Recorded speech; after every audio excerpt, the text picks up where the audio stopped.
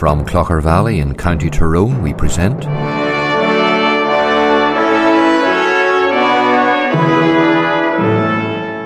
Let the Bible Speak.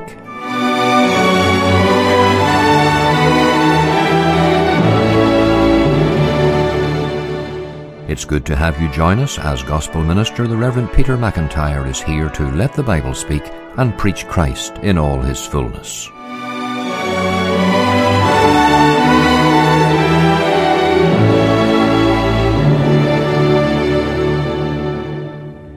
Hello there, good afternoon. Please stay tuned for the next 15 minutes. We'll be looking at the subject of confessing sin today, and we'll be reading from Luke chapter 15. First, here's Paul Urban singing a wonderful gospel piece, There Is.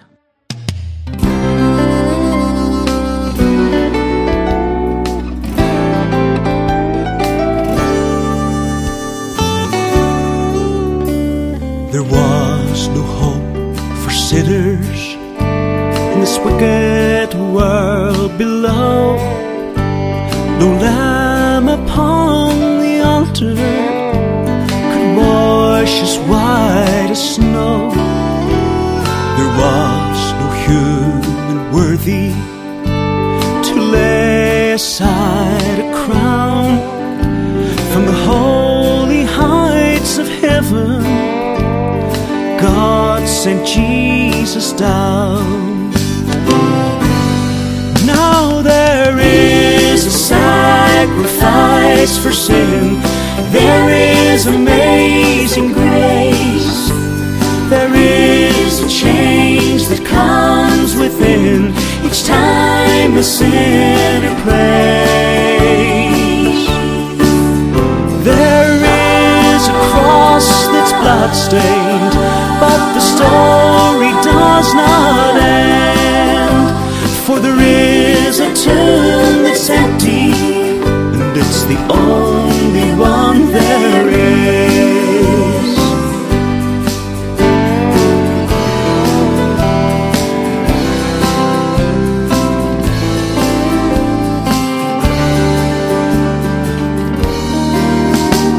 I still don't understand it.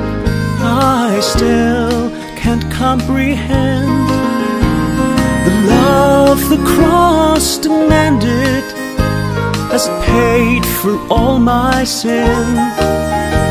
I don't claim to have answers for the problems here below. When it comes to God and sinners, I'll tell you what I know.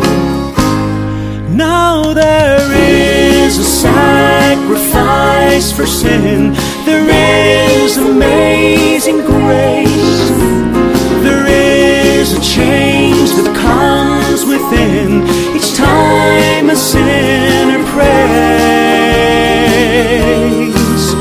There is a cross that's bloodstained, but the story does not end. For there is a tomb that's empty, and it's the only one there is. There is a tomb that's empty, and it's the only one there is.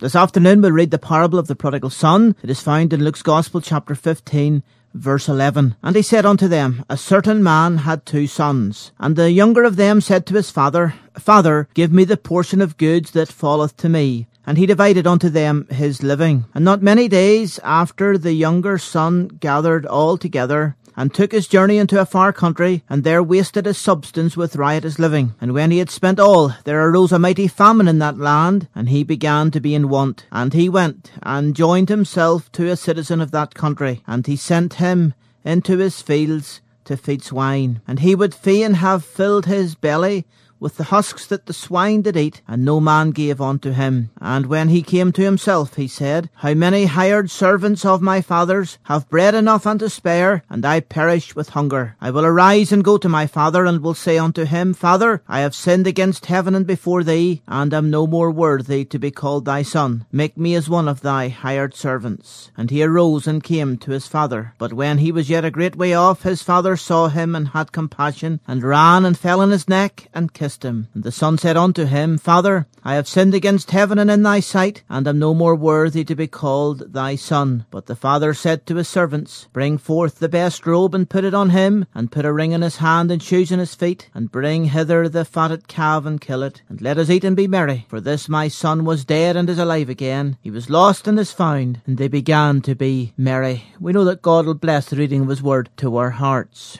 I would like you to think about the words the prodigal son employed in the verse 21. I have sinned. This afternoon I would like to talk to you about confession of sin. Salvation is impossible without confessing your sinfulness to God. Here we have three words which capture this matter of salvation. I have sinned. Yet words are cheap. Sadly, there are many people today, and we have all met them. They're able to talk the talk, but they do not walk the walk. It is one thing to repeat these three words and say, I have sinned, but it is quite another to live them out. Many people are being hindered today because of people who can use this kind of evangelical language, but their lives tell a different story. This afternoon I want to talk to you about 4 people who used these words, I have sinned, but in only one case was there genuine confession. So let us think about confession in this light. Firstly, we'll think about convenient confession. And the man I want to talk to you about now is Pharaoh. In the book of Exodus chapter 9 verse 27, Pharaoh said, I have sinned. He was a violent despot who was eager to hold on to power. With evil intent, he suppressed the Hebrew people who dwelt in his kingdom. With a mixture of racial hatred and jealous fear, he forced this proud and numerous people to work on a number of building projects which were intended to adorn his great empire. He was challenged by the God of the Hebrews, who gradually brought the powerful Egyptians into a state of ruin with a succession of terrible plagues. In Exodus 9, after the nation was struck with a fearful plague of boils, and after the cattle in the fields and the crops not yet harvested were destroyed by enormous hailstones, Pharaoh cried out, I have sinned. Yet when the plague passed by and things returned to normal, he continued to persecute the Hebrew people. He confessed in a moment of crisis when it was convenient for him to do so. There have been people who were diagnosed with illness. They thought they were on their deathbed, and they cried out for mercy. They said, I have sinned. But whenever the trouble passed and they did not die, they returned to their old lifestyle as if nothing had changed. There are others who have stood by the deathbed of a dear relative, and they have followed their coffin to the open grave, and at that moment they have shown a tenderness for the things of God. And yet when the days of bereavement pass by, they return to the old lifestyle. The confession has been convenient, but it has not been real. Has that been you? There have been seasons when you have said, I have sinned, and yet now you're living as if you have no regard for God or for eternity. That's convenient confession. Let us also consider counterfeit confession. The character I want to show you now is called Balaam. Numbers 22 verse 34, when he was challenged by God, and whenever God put his words into the mouth of his donkey and the donkey spoke to Balaam, Balaam said, I have sinned. And yet, when we examine Balaam's life, we discover that he was not genuine. His confession was counterfeit. It was false. He is one of the most confusing characters in the Word of God. There are times when he shows the marks of a Christian. There are other times when he shows the marks of Satan's child. He was called to curse the children of Israel. God stopped him. The donkey spoke to him. Balaam said, I have sinned. And he did not curse the children of Israel, but he gave the king of Moab satanic advice. He told the king of Moab, according to Numbers 31 verse 16, to entice the children of Israel to commit immoral actions with the daughters of Moab. And in that way he would pollute Israel and destroy Israel. And that tells me that Balaam's confession was false. There was no genuine repentance. It lacked true meaning. Perhaps you have behaved like this. You have claimed Christianity, you have confessed your sin, but your life has not told the story. You have lied, you have defrauded. You have gone back to the drink. You break the Sabbath day. Your tongue has not been cleansed of the old curse words and blasphemies. When a man is in Christ, he is a new creature. Old things have passed away. Behold, all things have become new, and if you are not a changed person, then you have not really confessed. In the third place, we'll think about cursed confession. Now we come to the most solemn character of all. His name is Judas Iscariot. In Matthew 27 verse 4, he came and he said, I have sinned. As he realized that he had betrayed the Son of God, as he realized that the one whom he walked with over 3 years, the one who trusted him to be the treasurer of the group of disciples, when he realized that he, Judas, had betrayed Christ into the hands of his persecutor for 30 paltry pieces of silver, he cried out, I have sinned. And he took the money back. But the chief priests didn't want the money back. Oh, they wanted Judas's friendship whenever Judas was able to give them what they wanted, the Son of God. But after that day had passed, they wanted no more to do with Judas. Judas was left in that lonely place, but tragically there was no return from this place, for he had committed an act of grave apostasy. He had, by his treachery, crucified the Son of God, and so he went out and hung himself, and he died a terrible, sad death. Cursed confession. There is such a sin as blasphemy against the Holy Ghost. And it is possible to reach that place where you've heard the gospel, where God has spoken to you numerous times, and yet you come to a place where you know you're going to hell. You know you'll be lost forever, and you don't care. It doesn't worry you. It doesn't make you sorrow. You don't lose sleep over it. You know you're damned and doomed forever. You know you're lost. And it doesn't so much as cause a pang in your heart or a concern in your soul. And you may say in that day, I have sinned, and yet it won't be real because you've rejected God's salvation for the last time. The Bible says, my spirit shall not always strive with man. God's spirit stops speaking someday. Then you're lost forever. Whatever you do, don't you reach this place of cursed confession. You need to come to the Saviour now. Now we come to contrite confession. Our final character is more hopeful. He was the prodigal son. He had spurned a father's care and love. He requested his inheritance in advance and went into a far country, and there he wasted his money on a wicked lifestyle. Wine, woman and song.